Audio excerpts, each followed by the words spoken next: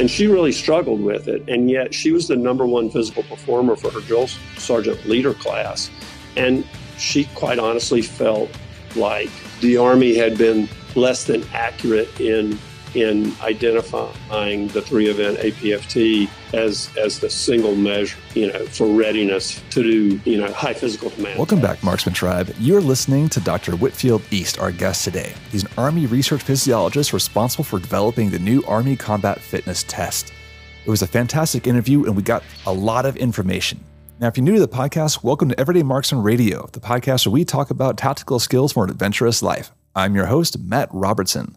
This is episode number 6. If you want to look at today's show notes, go to everydaymarksman.co/6, the number 6, everydaymarksman.co/6. I was looking forward to this one because as a former member of the Air Force myself, I always kind of wondered where our fitness test came from. And I got a lot of those answers here. So some of you guys for listening, I know I have some active duty folks on board. You're going to want to listen to this one, all right? Now, the other big takeaway from this, besides just how we got to the 3-event test, is the entire history of how did we evolve as a military fitness culture from the 1800s to today? And more importantly, how did we finally come up with a new combat-oriented test for the Army that actually helps predict performance in the field, which I think is an extremely interesting and important thing to talk about. But more importantly for me, as no longer being in the military, and for a lot of you guys out there who aren't military yourselves, we're also going to talk about what kind of training program is most appropriate for you if you want to have a nice, healthy, well-balanced lifestyle that keeps you ready and prepared. By the way, if you are new to the podcast, I really would appreciate if you took a moment to go ahead and subscribe on your podcast player of choice, maybe leave me a review. And as always, if you're pressed for time, go ahead and jump to the last 15 minutes or so. We're going to get my key takeaways. I have a couple of quotes of his. I have my thoughts on the matters. It kind of helps sum things up or just remind you of the key points. All right. With that said, let's get right to it.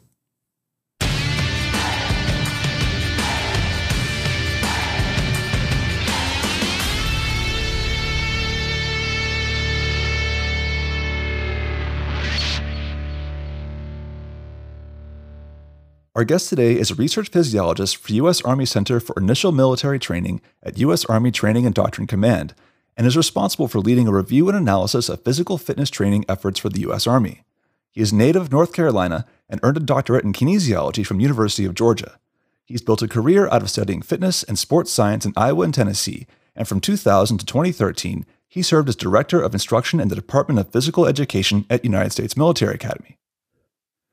In 2013, he published a historical review and analysis of Army physical readiness training and assessment with the Combat Studies Institute.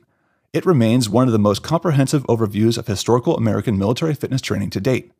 From 2013 to 2016, Dr. E served as principal investigator for Army Baseline Soldier Physical Readiness Requirements Study. The product of this study was the Army Combat Fitness Test, which will replace the current 3-event Army Physical Fitness Test later this year.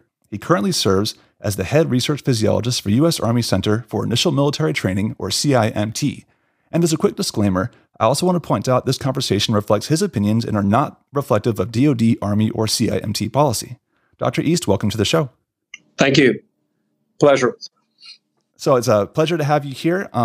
So I kind of want to start off reading a quote from the document I mentioned earlier, the Historical Review and Analysis of Army Physical Readiness Training.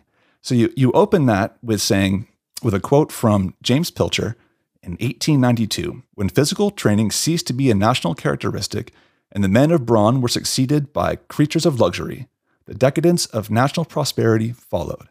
So I want to start with that and get your opinion of why you think that was a really good way to open the book. So I think there's at least two reasons that was a good start point.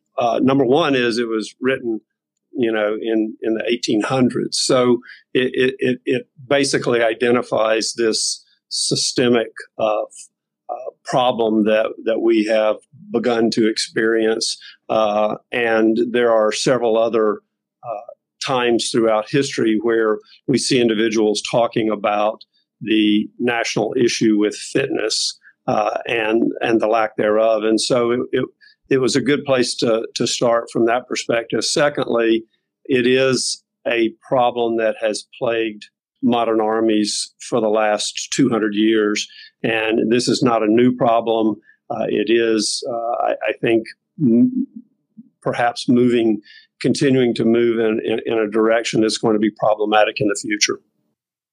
So I noticed in that writing, you mentioned, I think going into World War I think there was some percentage of the population that was ineligible to fight because they weren't in good enough shape. And that got worse by World War II. And it seems like I hear articles today talking about like almost 75% of the population, young males in particular, aren't fit to fight. So those numbers become a bit of a moving target. And what you'll hear most people talk about is single digit types of numbers, 5 out of 10, 4 out of 10. So going into World War I, we were at about a 5 out of 10, medically qualified, physically qualified to engage in military service. And the interesting thing about that was people have a perception of a more agrarian, a more industrial society, more physically fit. But there were a lot of bad things that happened to people who worked in those kind of high threat farm and industry types of jobs. People lost hands and fingers, and so that they weren't qualified to serve. So from World War I to World War II, it was about a 50% rate, about 5 out of 10. Depending on the numbers that you see today, that number is starting to creep down into the high twos. So 2.7, 2.8, 2.6 are medically and physically qualified to serve. And based on the number of service members that we recruit and train every year, that's incredibly problematic. Right. I know from a strategic standpoint, that's if you don't have a solid base to work from. So, I mean, being a deterrence guy, I came from the nuclear world, and I know that's an issue. If you don't have the right presence to say you have effective deterrence, because look at our population, look at our capability, it's a warning sign to adversaries. So it was clearly, it's interesting you mentioned nuclear deterrence, because clearly the genesis of this in our generation has been in the late 50s and 60s with Eisenhower and Kennedy, relative to physical fitness as a country and the development of the President's Council on Physical Fitness and Sport, and the emphasis that those individuals placed on youth fitness as a precursor to national service, whether it be military or voluntary service or whatever your mode of service. So it was much, I think, a much more important concept and problem as we moved through the 50s and 60s, and it has obviously, in my mind, gone in the wrong direction for the last 25 to 50 years. So why do you think that is? Well, I think it's a combination of a couple things. One is, and I'm a World War II baby, so I grew up in the 50s and 60s. Everybody played sport all the time. You either played sport in school. There was a lot of scholastic, interscholastic type of sport, intramural types of activities. There was physical education classes in schools. A lot of that has gone away, and sport has become rather elitist, and part of that pertains to this perception that we need to start tracking young people into sports at earlier and earlier ages so that they might someday be the master of that sport, in their teens and early 20s, which might garner either scholarships or monies in professional sports and those types of things. So there's a significantly fewer people are actually participating in physical activity today than there were, 50 years ago. How, from your perspective, how has military fitness training evolved over time? So I think the important thing to consider is the threat. What are the threats to soldiers? And to a certain degree, that more or less drove some of the training that we've seen for the last 1,000 years, for that matter. Initially, the threat was hand-to-hand combat types of threat. I mean, we had swords and spears and those types of things, and that's the way we fought. So most service members will tell you that hand-to-hand type of combat, soldier-on-soldier combat, is the most physically demanding type of combat. So we train soldiers to execute that type of warfare. As we moved into standoff weapons, individual weapons, personal weapons, crew-served weapons. As we moved in that direction, we were able to kill people from a long way away. So this physical type of requirement was not as great. And interestingly, going back to the nuclear threat in the 60s and 70s, there were individuals who posited that we were really never going to have another land war, that everything was going to be a nuclear standoff type of scenario, which obviously has proven to be incorrect. So if you go through, the Spanish-American War, Civil War, World War I, individual soldiers had a uniform and perhaps a helmet and a weapon, and that was pretty much it. So mobility and strength was not as big a factor. In 1916, 1917, when the French and the British developed the light tanks, basically mobility became a significant issue. We were no longer, entrenched in a particular location, and we saw individuals who had to move over short to long distances to keep up with mechanized vehicles so that they could fight. And that changed the quotient of how we trained a little bit.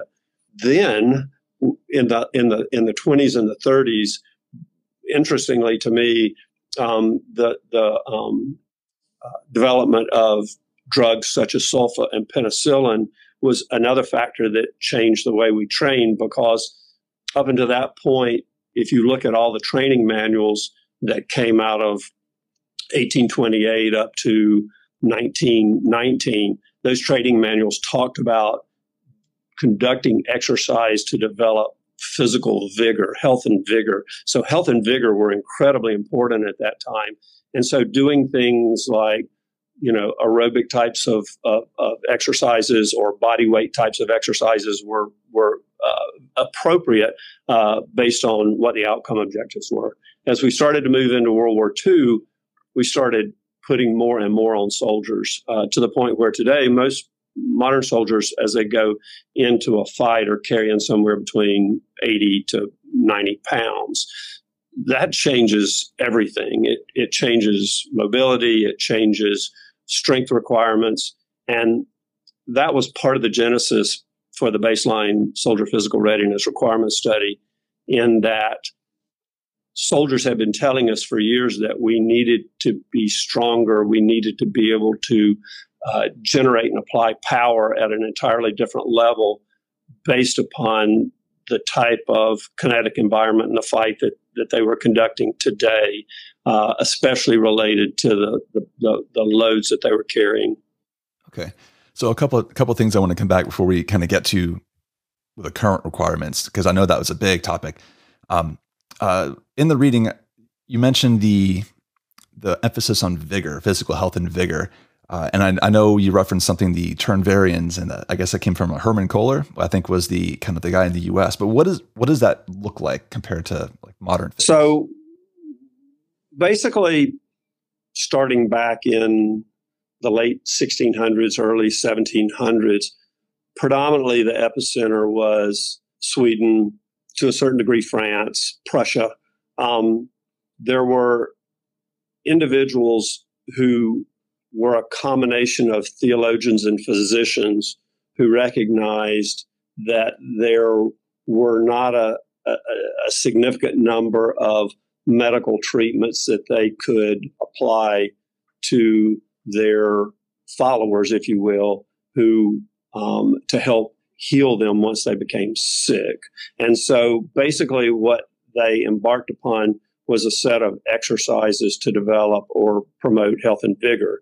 And we see that a lot as you look back through that 1700 to 1825 period, the need to be healthy and fit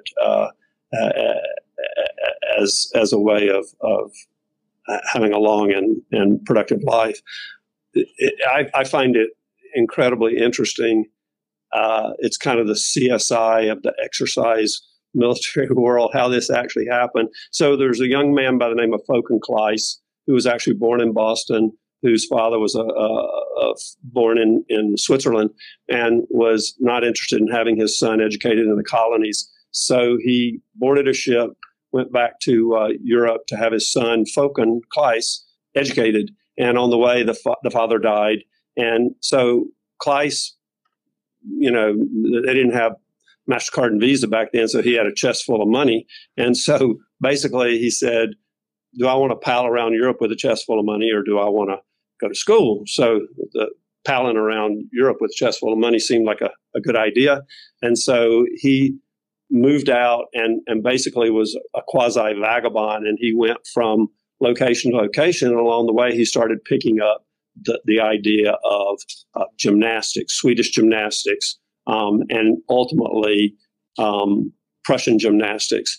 What that was is primarily body weight, but there were certain apparatuses like poles and ropes and ladders, and individuals did exercises that promoted upper body strength, in particular posterior chain type of work.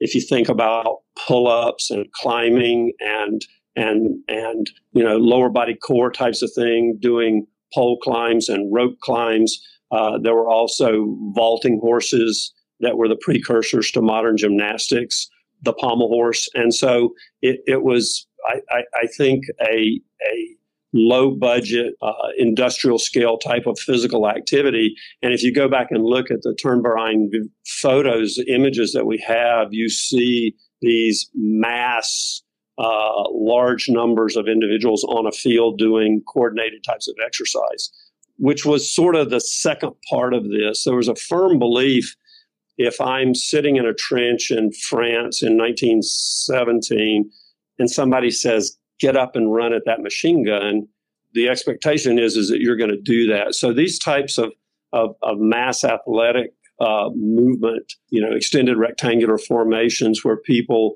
were on a cadence and did things, was in part theoretically derived out of the idea of learning to take commands and adhere to commands and execute on command. And obviously a little bit different today. To wrap this story back around, Kleis actually ran out of money in Switzerland. He joined the Swiss Army. He had married along the way, and one day his men were out doing what men do out in the middle of the field. But anyway, so they're messing around. So he says, we're all going to do gymnastics. And interestingly, there was a British delegation there, and they saw him, and they actually hired him to come back to England and start military gymnastics in England, which is where he started it at Sandhurst, and ultimately wrote the first training manual in 1828, I believe. And then later on, he transferred that to a guy by the name of McLaren, who carried that on. And those individuals were influencing the Turners, who ultimately came to the United States and settled in the Midwest, Ohio, Pennsylvania, Iowa, and were the forerunners to Herman Keeler, who eventually became the Master of the Sword at the United States Military Academy. So what's interesting about that story is, you know, you often hear comparisons that the Olympics are always kind of a representation of military skill and capability. And it makes sense when you talk about gymnastics now, hearing that story that, oh, Olympic gymnastics has a lot of relationship to that style of training that happened for hundreds of years. I think that's in fact true. And I spent a good bit of time at West Point that still has a gymnastics program. And I talked to the coach up there quite a bit. And I mean, if you look at gymnasts, they look very muscular, very fit, very lean, very athletic. And, you know, basically the interesting thing to me was they do very little high intensity, low repetition types of lifting. A lot of what they do is body weight, but they do a lot of overload for body weight types of exercises like rope climbs or bar work. So it is a methodology, a training methodology. I would argue today that our strength requirements are perhaps as great as they've ever been. And obviously the translation to the ability to generate and apply power. So I think that it's important that we have the right individuals to train soldiers and the right facilities and equipment to train soldiers so that we can get them to the level of fitness that we need. And I know there was a parallel effort between Herman Kaler and then I guess Joseph Raycroft later on, who kind of started doing a different kind of fitness. So actually, truth is those two individuals were kind of at opposite ends of the spectrum.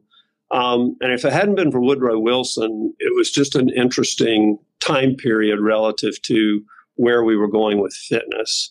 And Raycroft was interested in physical fitness, but what he believed is that the daily work of a soldier back then, and we have to remember how incredibly small the United States Army was until we started drafting into World War II. But the daily work of the soldier doing soldier stuff was very physically demanding. So he didn't really believe that they needed a lot more physical activity, but what they needed was, motor fitness, sport type skills. And so he's kind of the father of modern intramural mass athletics. And he introduced that to the Army for a variety of reasons. He actually started it when he was the head of the physical education department at Princeton, but he introduced that as a method of productively using soldier time, which might have gone awry if they weren't engaged, plus team development, leadership, and then that physical activity they got from playing soccer and basketball and football and softball and all those other types of mass athletics. So I want to move forward a little bit because we started talking about the strength demand started growing. And I know there was a study, the ORO did it in early 1950s, Project All Clad, which I don't have a lot of information about other than the result of it was we need to develop better armor. And I think that was kind of the first trend towards more mechanized warfare where we have to add more weight onto each soldier. So is that kind of the progress of how things kept going? So I have a personal philosophy about kind of where this is. Once we developed, combat medicine to the point where death rate due to infectious and communicable diseases and injuries, either combat related or not combat related, went from 65, 70, 75% down to 25 or 30%. We had a scenario where it became more important to develop alternate, military strategies and better ways of protecting soldiers. So we see the development of body armor. We see changes in the Army combat helmet, and we see those weights going up incrementally, which, as I said earlier, significantly reduces mobility and also increases the need for lower body and core strength to prevent these overuse injuries that naturally occur when I'm carrying around 70 or 80 or 90 pounds all day long. So we saw, coming out of Vietnam, going into Grenada, moving on from there, we saw a significant change in the fitness needs of soldiers. And if you haven't read much about the Grenada conflict, there's some incredibly interesting anecdotal reports of basically soldiers jumping in or landing in Grenada, moving a couple hundred meters and having to take everything off because they were carrying, 120, 140, 150 pound load. And in that heat and humidity, they simply weren't able to function. As we because it seems like everybody recognized that the needs of combat were always a physically demanding experience with sprinting and lifting and carrying and load.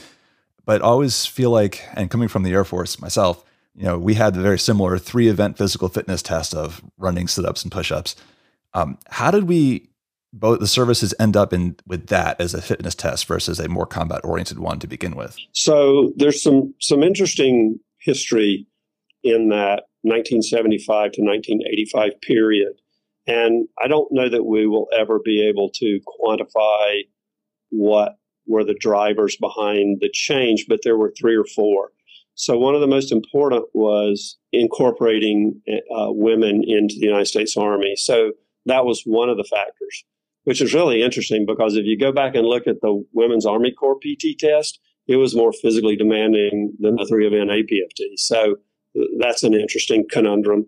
The second would be the proliferation of nuclear weapons and, to a certain degree, the mindset that we're just not going to fight land wars anymore. It's all going to be mutually assured deterrence, and we're going to be okay. So physical fitness isn't quite as important. I think you saw perhaps the Navy and the Air Force move out much more rapidly on a health-related kind of format. The third thing would be in society in that period of time, in the 1975 to 1985 time period, there was a pretty significant change away from the concept of, so in that period of time, there were two competing concepts, physical fitness and motor fitness. Physical fitness was generally described as the quantitative aspects of movement. It was strength, endurance, power, those types of things. Motor fitness was more agility, coordination, balance, flexibility, those types of things. And up until that time, most of the physical education in public schools and colleges talked about physical fitness and motor fitness.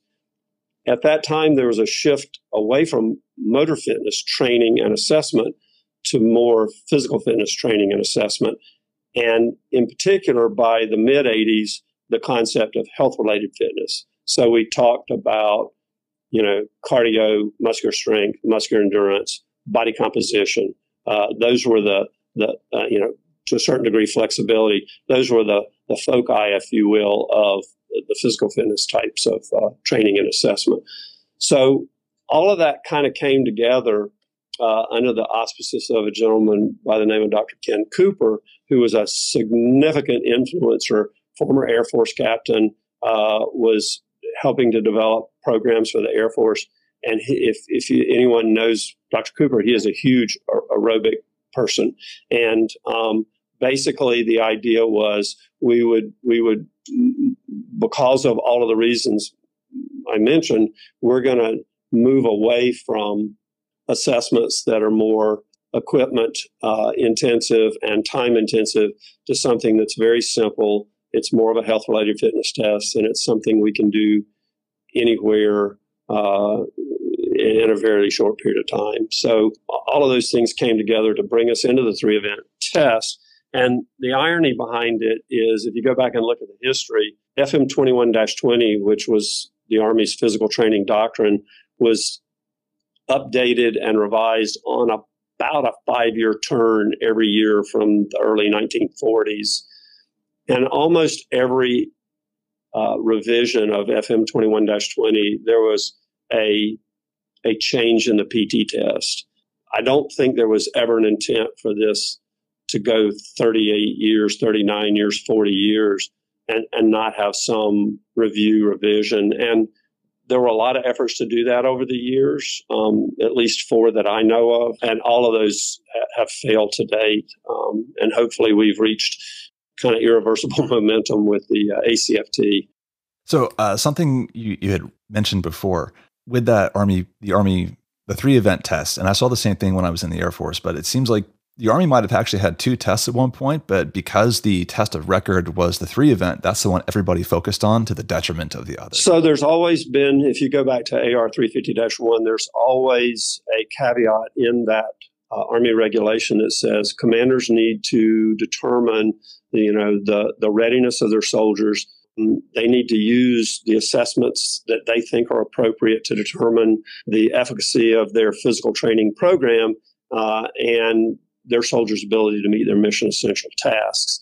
It really, there have been, a variety of ancillary types of assessments throughout the year, but most individuals focus primarily on the 3-event test for a lot of reasons, not the least of which is it became institutionalized as sort of a human resource tool in terms of promotion and professional military education schools and those types of things. So the focus on that became kind of universal. Yeah, there's a saying that I'm sure you've heard before. I use it all the time, even outside the military now, but you are what you measure. And when you put that much emphasis on something, it kind of becomes the de facto So state. if you wrap it into the assessment model, if you think about measures of performance, measures of effectiveness, and you're trying to evaluate individuals for whatever reason, if you look at the list of performance assessments that you evaluate, a lot of them are very subjective. Like, is this individual a good person? Are they a good leader? Do they take care of their soldiers? It becomes that the PT test became very powerful as perhaps the only truly objective standardized assessment that was universal across all soldiers in the Army. So it became very powerful in terms of standardization and objectivity. So it did grow disproportionate to its significance, especially as we found out in the study. Okay, so that's actually going to get me to, I guess, in the late 1990s, I guess Dr. Edward Thomas found the old World War II fitness test and administered it to a bunch of soldiers in the late 90s. And they found it pretty difficult. Do you have any kind of insight? Is that kind of the end result of losing focus? So I think so. I think so. One of the key principles of exercise is the concept of specificity, right? So if I focus on elements 1 and 2 and don't focus on 3, 4, and 5, if you come back and assess those other 3 elements, I'm probably not going to do all that well. The interesting thing is if you take units that have training programs or have migrated to training programs like Special Forces or Rangers, and you assess them across a broad spectrum of physical performance requirements, they do really well. And the reason is they train across that broad spectrum. But we had individuals who were focused in, and to a certain degree were told, you're good to go. If you can do some push-ups and sit-ups and run 2 miles in a decent time, you're fit to do everything we need a soldier to do. One of my most interesting stories was with a drill sergeant leader when we started the baseline study, and we set up a warrior task and battle drill simulation test, which everyone in the study had to do on top of the physical exercises. And we used it as the criterion measure for the study. And she really struggled with it. And yet she was the #1 physical performer for her drill sergeant leader class. And she quite honestly felt like the Army had been less than accurate in identifying the 3-event APFT as the single measure, for readiness to do, high physical demand tasks. Hey guys, Matt here. I need to jump in just for a minute to let you know that the audio quality is about to change because at this point in the interview, we had internet drop out on his end and we had to switch from using voice over IP to going to over a conference phone. So that's it. Just wanted to give you that heads up. Let's get back to it. So let's talk about that baseline study then, because you've mentioned a couple of times, that was a big part of what got to the ACFT. What were you actually looking at in that baseline? So we were given 3 tasks within the HQDA XORD. The number was 04113. And those were to determine the physical demands, the components of fitness that were required of high physical demand warrior task and battle drills, common soldier task. That was the first requirement. The second requirement was to determine how well the current 3-event APFT predicted a soldier's ability to execute those high physical demand tasks. And the third component was if the 3-event APFT was not predictive at the level we wanted, what other events were more predictive of a soldier's ability to execute high physical demand tasks. So then when you looked at all those numbers and you arrived to what is now the ACFT, how did each component actually relate to a soldier's task in the field? So the way we designed the study was just a classic criterion reference study. And the problem that we had was the very first thing we had to come up with was a criterion measure. So we actually developed the warrior task and battle drill simulation test, which was we started with all of the warrior task and battle drill common soldier tasks and distilled them down to the 11 most physically demanding. Within those 11, there was a lot of overlap, like move as a member of a team, react to direct fire, react to indirect fire. There were a lot of movement components that were a part of 3 or 4 different warrior task and battle drills. So we basically brought that down to 5 ultimate tasks. And it was move under load to contact, build a hasty fighting position, move over, under, around, and through obstacles on unimproved terrain, react to direct contact, and extract and evacuate a casualty. So we created this simulation course that soldiers learn to execute. Think of a kind of an obstacle course, if you will, and then they executed it in OCPs while they practiced and learned, and then they executed it under load, and then lastly they executed it under load after a pre-fatigue. And the ultimate pre-fatigue we used was a 1,600-meter loaded ruck run. And so after soldiers did those physical activities characteristic of or representative of the baseline high physical demand tasks for soldiers, then we measured the physical exercises that correlated highest to performance on those vignettes. So for people in my audience who aren't familiar with the new ACFT, and I'll definitely be making a link to it because I know Army has a really nice website about it, but what are the events that you settled on? The events are conducted in order. There was a lot of discussion about rest intervals and those types of things. What we wanted to do is get the most physiologically sound data that we could get without taking long periods of time to administer the test. So they start with a 3-repetition maximum deadlift. Second event is the standing power throw, which interestingly has gained some traction. I don't know if you're tracking, but it's a part of the battlefield airman test now, and has got quite a bit of attention lately. The third is a little bit of a variation on the push-up we used to do. We're calling it the hand release push-up, and following that is the 250-meter sprint drag carry, where you sprint, you pull, you carry, and then the leg tuck is number 5, which is basically a climbing drill type of exercise with some degree of arm flexion, and then rotating the lower body up until your knees can touch your elbows, and then lastly a 2-mile run. So those are the 6 events in the order that they're conducted. Okay. So one question I do have on the push-ups, because I mean, I actually am a fan of hand release push-ups. I've been doing those more since I left the military, but I know the Air Force, I had to do this kind of really subjective measure where it was your elbow had to break 90 degrees, but then that didn't work out for everybody's different body mechanics. So you know, the question is, why the switch to hand release push-ups?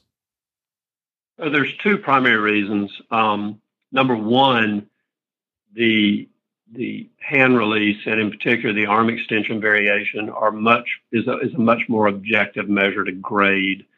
If I had you start out on the ground and push through the full range of motion, it's virtually impossible not to be able to grade that properly. And as you said before, you know, where I start, what my flexibility is, what's 90 degrees for me, you know, the size of my triceps, that all made it relatively subjective on the old push-up.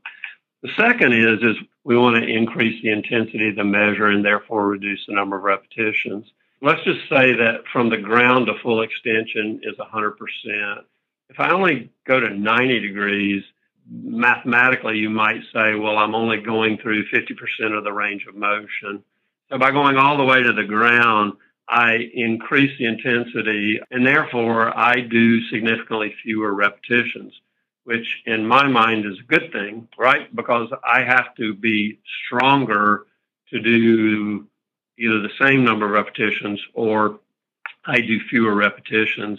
And having people do junk miles or junk repetitions really doesn't help us in terms of assessing physical fitness. So what we're seeing is somewhere between a 40 to 50% reduction in total number of push-ups, which I construe to be a good thing. Right. So it's just, it's, you know, as weightlifters and bodybuilders would say, it's better intensity, better quality over number.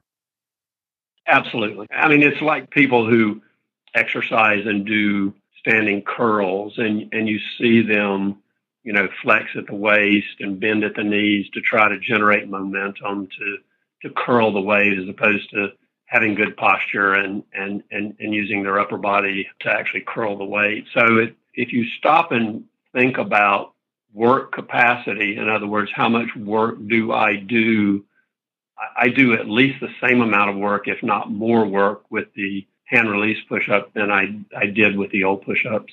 Now, I know the ACFT is not the first in the recent attempts to kind of redo a fitness test. I believe there was one kind of the mid-2000s that was also proposed. And I know ultimately TRADOC kind of said not to do it in 2011. Can you speak to what that test was about and why it never got adopted? So it's a complicated story. It involves timing and the ability to conduct a scientific inquiry in a timely manner.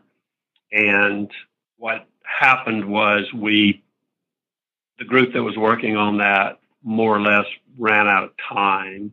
We generated a solution before we had an opportunity to collect a significant amount of empirical data.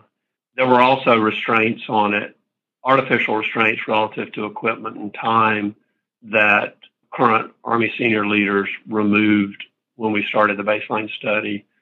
In that late 2000 time period, we were more or less under the same constraints as they were when they developed the 3-event APFT. No equipment, bare patch of ground, all of those things.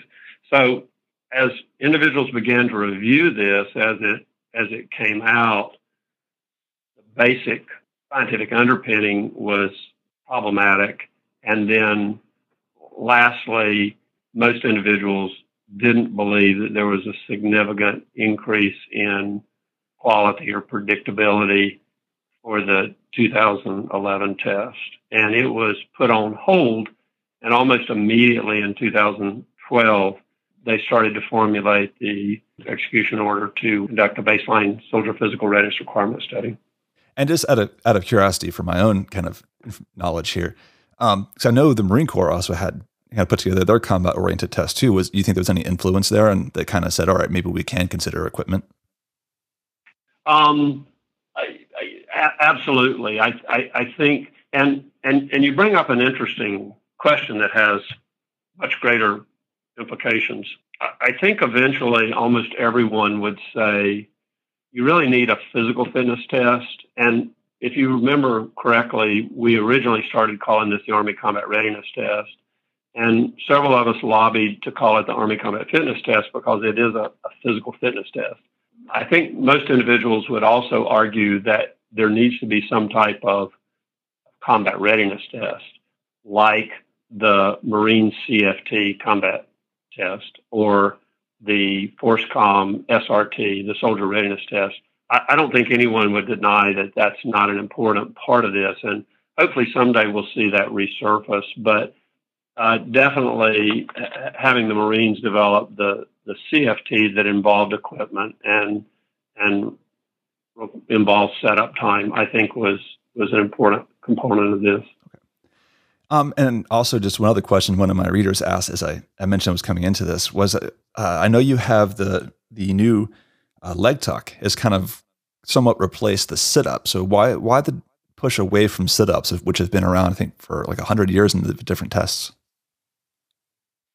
So if we look at the spectrum between high repetition, low load endurance, if you go off of NSCA standards and you're looking at 12 to 15 or greater repetitions at, less than, 50 to 65% of one rep max, those types of exercise develop a certain muscular architecture. And what we found in the baseline study is it's not very predictive of a soldier's ability to execute high demand tasks.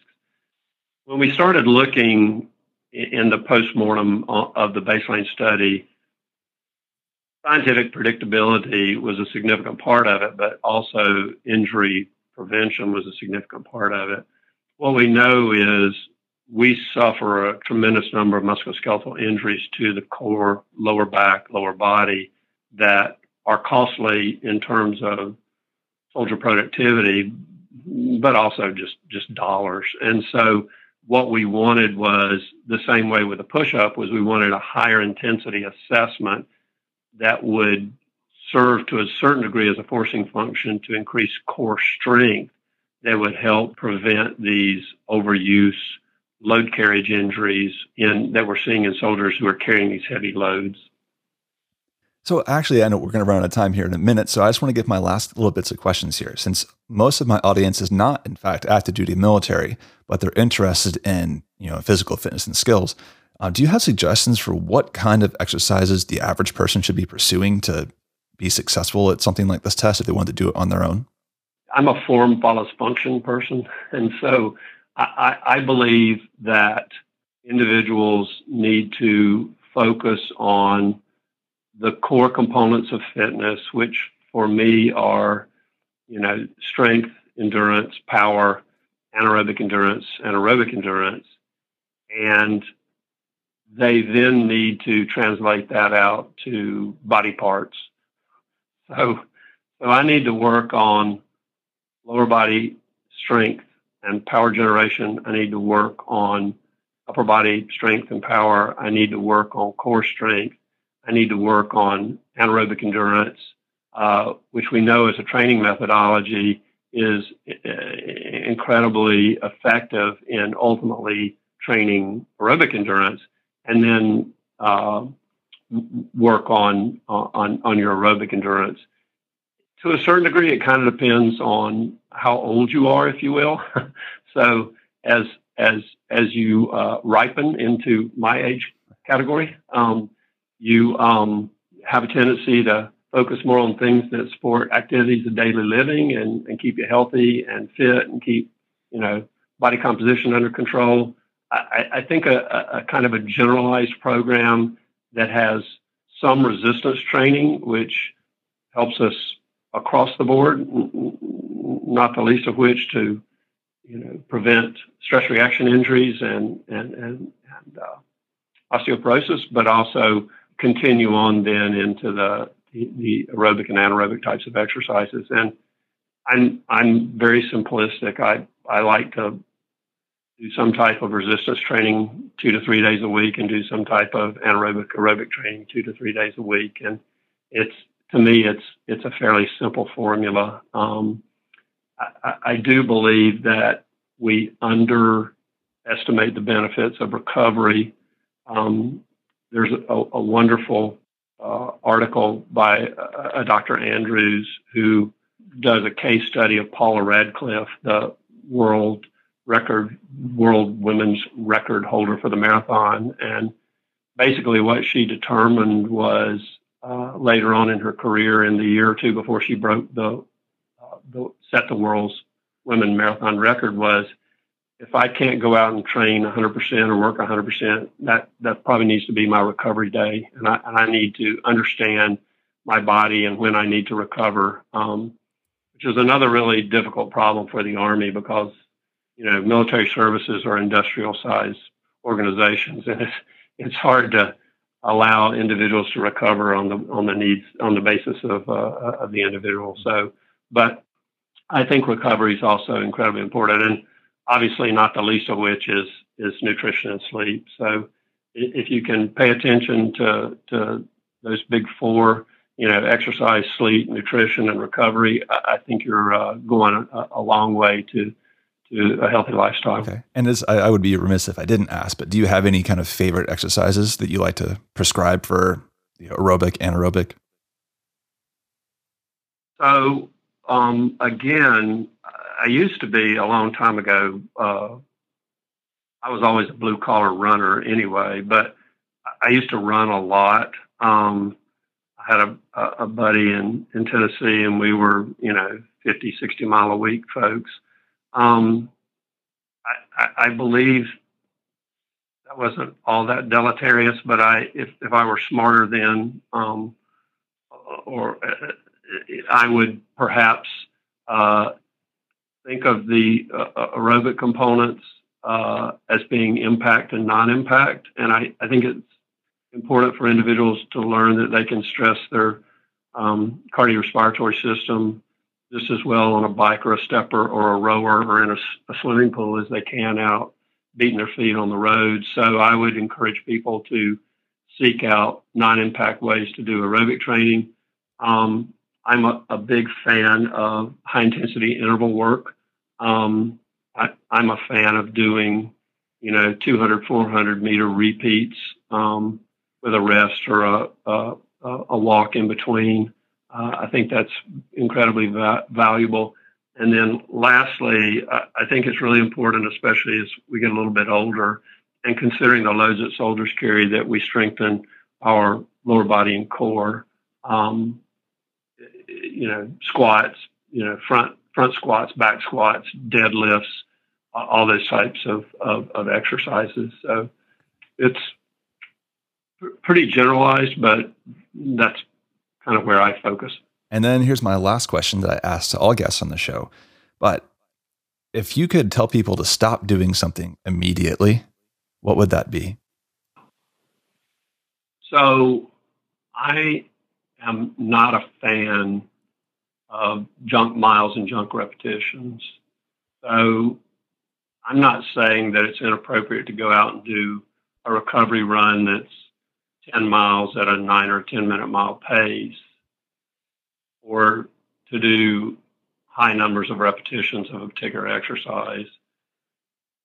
But for me, professionally and personally, I don't see the benefit of that. I in particular, when I taught cadets at West Point, it was very common for a cadet to come in and I would say, "What workout are you doing today?" "Well, I'm going to go run." "Well, what's your plan?" "I'm going to go run." "Well, no. What's your training plan?" "Well, I'm going to go run." So I'm like, or I'm going to run to League 8. So the bottom line is, I think it's important to have a plan. I think it's important for your exercise to be progressive and sequential and regular. And when you do that, either with your battle buddy or with an exercise log, I think that helps you stay focused on your exercise program. So I'm not a fan of junk stuff. So, but another way, it's have some accountability and then have a plan that you follow and follow through with. Don't do random stuff because you'll get random results. Absolutely. I think it's we all know what the outcomes are for individuals who start random programs generally by themselves, and the prognosis is not good. They last a week or 2 or 5 or 8, but ultimately it burns out. So the idea of having some systematic sequential plan, be a part of a group, have a battle buddy, keep a log, I think that goes a long way to helping you understand intensity and recovery and keep you healthy while you're exercising.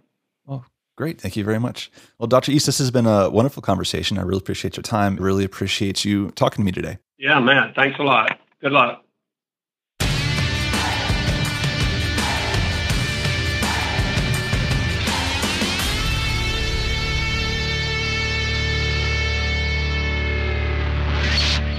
All right, guys, let's talk some key takeaways from this episode. This was a really good interview with a lot of information, and I think there's just a lot to try and organize in my head when it comes to physical fitness in general and the new Army fitness testing and everything that went into it, right? So let's go ahead and start at the beginning. How do we get to here? So my first major takeaway from this is that fitness in the military is not a new problem that we're just discovering now. It seems like there's been this struggle for hundreds of years of how do you effectively train a large industrial-sized military force while keeping the costs low and keeping it objective as opposed to subjective, right? So we're talking the late 1800s. It was very much a gymnastics thing where the emphasis was on well-being and feeling good because, you know what, we didn't have the medical treatments that we have now.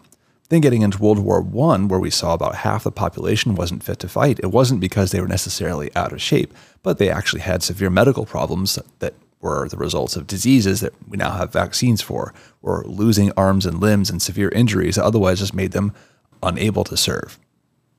In contrast, that problem has now shifted today, where only 2.8, 2.7 people out of the population out of 10 are able to serve in the military because they're not fit enough.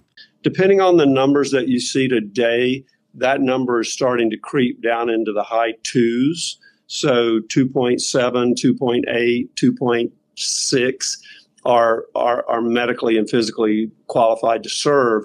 And based on the number of service members that we recruit and train every year, that's incredibly problematic. Now, my hope would be that this is not like a insurmountable problem, right? Because if we're not talking people losing hands and feet in the industry anymore before they get drafted, we're talking people who are just out of shape. And to be honest, out of shape is a problem that anybody can get over for the most part with good discipline and the right mindset. So it's something we can deal with. But one of the bigger questions is why the big decline from World War II to today? Because it's not just that we live less demanding lives, right? And one of the answers may actually be in sports. Now, one of the things I thought was really interesting was that the doctor pointed out that one of the big contributing factors to people being in better shape 50 years ago was that more people played sports recreationally. And I can say that when I was a kid, I played soccer just like everybody else did. Everybody played something, even if it was going outside and playing frisbee or tag or just having a water gun fight, right?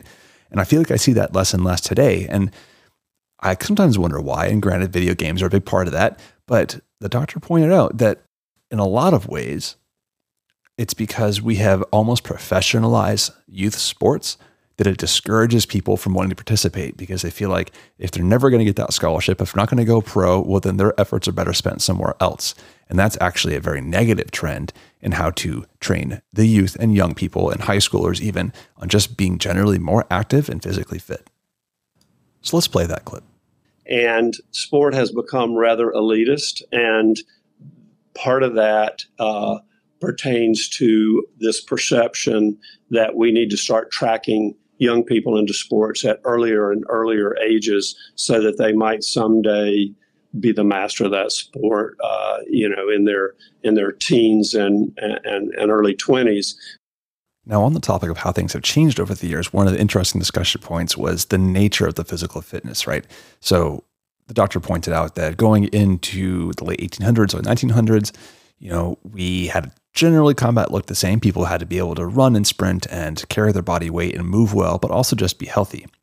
But as we got into the age of conveniences where we had washing machines and irons and things that made stuff just easier for us, people got a little more lazy, but also the medical technology changed where we had vaccines. So it wasn't about wellness anymore, but the World War II showed us that you have to be able to move quick.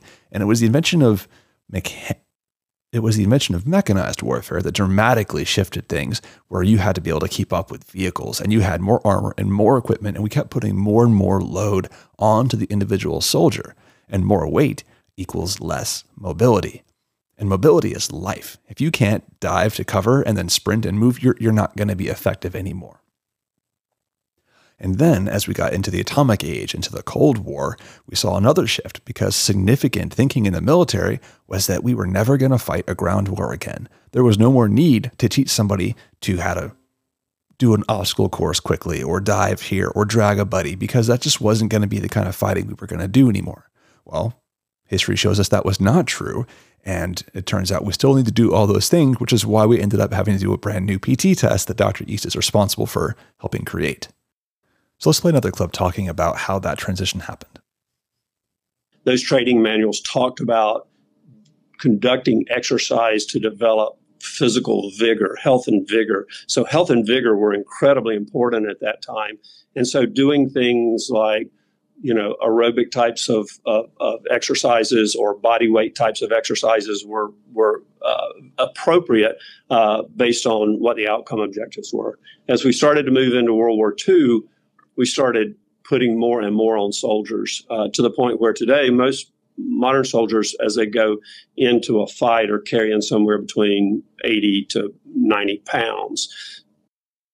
Now, another takeaway I got from this was the involvement of Dr. Kenneth Cooper in the revisions of all the PT testing. So coming from the Air Force myself, I know Ken Cooper came from the Air Force as a captain and as a scientist, and he is almost single-handedly responsible for what is modern aerobics.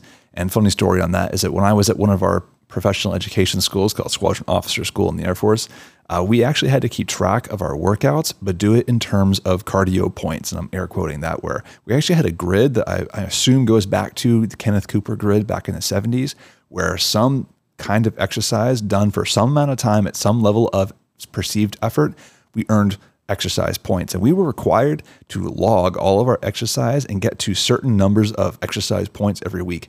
And people like me kind of looked at that and went, well, where's the weightlifting on this? Because that was always my preferred way to work out, and there wasn't anything. So we had to improvise or just go do things we didn't usually do, like lots more running, a lot more cycling and stuff that just was different. And it's kind of counter to modern fitness culture with like CrossFit and such. So the takeaway from that is that because it was easy to measure and it was scientifically influential, the aerobic style PT testing, which was really going to be 3 events of push-ups, sit-ups, and a run, became dominant. I mean, it was easy to do. You could do it without equipment, and you could do it on any patch of grass anywhere in the world with any NCO or officer looking over somebody's shoulder. So it was just very convenient. But convenient doesn't mean it was necessarily predictive of good performance in the field. Now, one of my favorite things that came out of this, it's kind of besides the point, but I wanted to make a reference to it because it kind of validated a lot of my feelings on the matter, as well as a lot of people I know on active duty or have been on active duty. And that is the current 3-event physical fitness test, as I'm air quoting on that again, is it's not really about physical fitness. It's an overall wellness test that's used as an HR management tool for figuring out who is going to be getting what opportunities, who gets to have what kind of career. And that really isn't the point of a physical fitness test. Most individuals focus primarily on the 3-event test for a lot of reasons, not the least of which is it became institutionalized as sort of a human resource tool in terms of promotion and professional military education schools and those types of things. So the next thing I want to take away from this is talking about why we're getting away from the 3-event PT test. Now, the Army actually tried this a few times, and Dr. East pointed out that in the early 2000s to like 2010 timeframe, we actually did develop another one. And people have asked me, in running up to this interview, why those didn't stick around, why did we abandon them? Because they actually got a lot of press, and I'll have some links in the show notes about that. And the big takeaway on that one was that we actually ran out of time. And the requirements at the time still had to be any patch of grass, anywhere in the world, kind of the minimal equipment requirement. But the way that we eventually shifted away was we used to require equipment. So let's actually be realistic about this. So the new ACFT does go back to using equipment and narrowed it down to 5 main movements that were the biggest reasons or the biggest like kind of grouping of things that soldiers would have to do in a combat environment, from dragging a buddy to carrying things under load, lower body power, upper body power, core strength. It's kind of the main stuff. And here, let's just play that quote. Move under load to contact, build a hasty fighting position, move over, under, around and through obstacles on unimproved terrain, react to direct contact, and extract and evacuate a casualty. So now we get to a test where we are much more directly measuring the things that affect somebody's job performance. And I wouldn't be surprised to see this be more across the board in all the services. I know the Marine Corps already has a kind of test like this, but this is the new PT test for record. Now, on that note, something else that came up in the interview and the reading I did before this was the reason that the 3-event test kind of stuck around was because it was convenient to measure. I already said once before, it was convenient because it was easy to do, but from a performance measurement standpoint, when I say performance, I don't mean physical, I mean your career performance. It was a very easy way to separate people because it was objective. If I had 2 people in front of me and person 1 had a very high fitness test and they did good at their job, and person 2 was also good at their job but had a lower fitness test, it was much easier for commanders to look at those 2 and clearly say, well, that guy who has a higher PT test, he clearly cares more and does better at his job, right? Now, in reality, maybe person 2 actually was slightly better, but as long as they were doing good enough and there wasn't a distinct difference in their job performance, PT was an easy way to separate the really high performers from the mediocre performers. And that's true in every service. Now, something else I thought was interesting when it came to the new events, which you heard the doctor talk about, things like the deadlift and the standing power throw. But what I thought was interesting was the change to the push-up, right? Now, every service had a different way of measuring push-ups. So when I was in the Air Force, in our fitness testing, I had to start in the up position with a flat back, and I lowered myself until my elbows broke 90 degrees. Now, when you have really long arms, that range of motion is significantly different than somebody with short arms, and actually got very subjective when the graders were looking at you, because for me, 90 degrees, I'm almost laying on the ground. But I had buddies with short arms and massive triceps who could just vibrate up and down practically, and they would just knock out 60, 70 push-ups in a minute, and like they wouldn't break a sweat. And they didn't even move more than a couple inches because they had such scrawny T-Rex arms, right? And me with my big monkey arms, I had a long way to go up and down, so I didn't do as many push-ups. Now, in the Army with the new tests, they're switching to something called the hand release push-up, which I've been doing thanks to the programs I've gotten from the Mountain Tactical Institute with Rob Shaw, where you go all the way to the ground and you pick your hands up off the floor and then you put them back down and push yourself up again. So it's 100% all the way up, all the way down. I think in the Army's version, you have to move your hands out to the side. I'm going to put a link to the microsite in the show notes so you can actually see how these movements are performed. But as the doctor pointed out, this new style of push-up actually increases the intensity, and they are fully expecting to get fewer repetitions, but they are more quality repetitions. And that's the important. We don't want junk reps. We don't want junk miles. We want good quality, high intensity movement that we can objectively measure. And it's hard to be subjective about, did he go all the way to the ground, take your hands off the floor, and then do the next rep? That's a much more objective way to measure a push-up than trying to kind of guess if their elbows went to the right degree.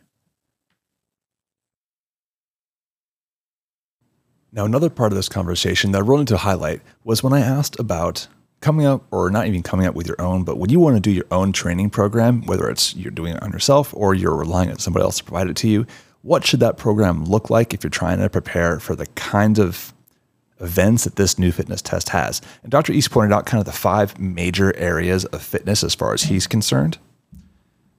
There's strength, power, endurance, aerobic capacity, and anaerobic capacity. And all of those are kind of different realms, and they're all important.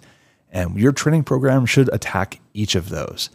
And to be honest, most of us don't do that. Most of us will pick 1 or 2 things that we're good at, and we do that a lot. You know, you get runners who do just a lot of aerobic conditioning. You get weightlifters who do just a ton of weightlifting if we do that strength and power. But really a good balanced program, a good tactical fitness program, and I'll put a link to my tactical fitness article in the notes about this, it covers all of those things. And that's how you get a well-rounded profile that makes you successful, not only on a fitness test like this, but also just in life in general. Now, one of the last things I want to get into here is the actual programming of your fitness system. Now, I am not a fitness expert. I'm not going to claim that credit, so don't take this as my medical advice. You should always get an expert. But here's the basic takeaway I want to get from this, is that there's 3 big items here. Number 1, you need to listen to your body when it comes to recovery. You know, a lot of the research these days is showing that recovery is just as important as the stress you put on yourself, right? If you do nothing but always stress the body to the point where you're like, I'm going to get stronger, I'm going to get faster, but you keep putting stress on it, it's never actually going to improve because your body needs that time to build those improvements. You need to give yourself recovery time. So like the doctor said, if you don't feel like you can go 100% in your workout, then that means you should probably be resting. Now, that said, when it comes to actually programming your workouts, there's 2 things here.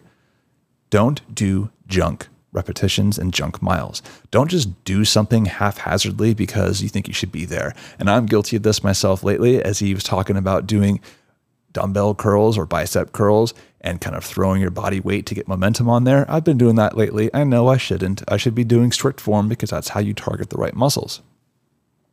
So don't do junk miles for the sake of doing it. Actually focus, build that mind-muscle connection, and actually focus on the muscles or activities you're trying to do and do them correctly. And on that note, still, you need to have a plan. The example the doctor gave was when he talked to a student at West Point and he said, hey, what's your workout going to be today? And the guy said, oh, I'm going for a run. So let's play that clip. when I taught cadets at West Point, it was very common for a cadet to come in and I would say, what workout are you doing today? Well, I'm going to go run. Well, what's your plan?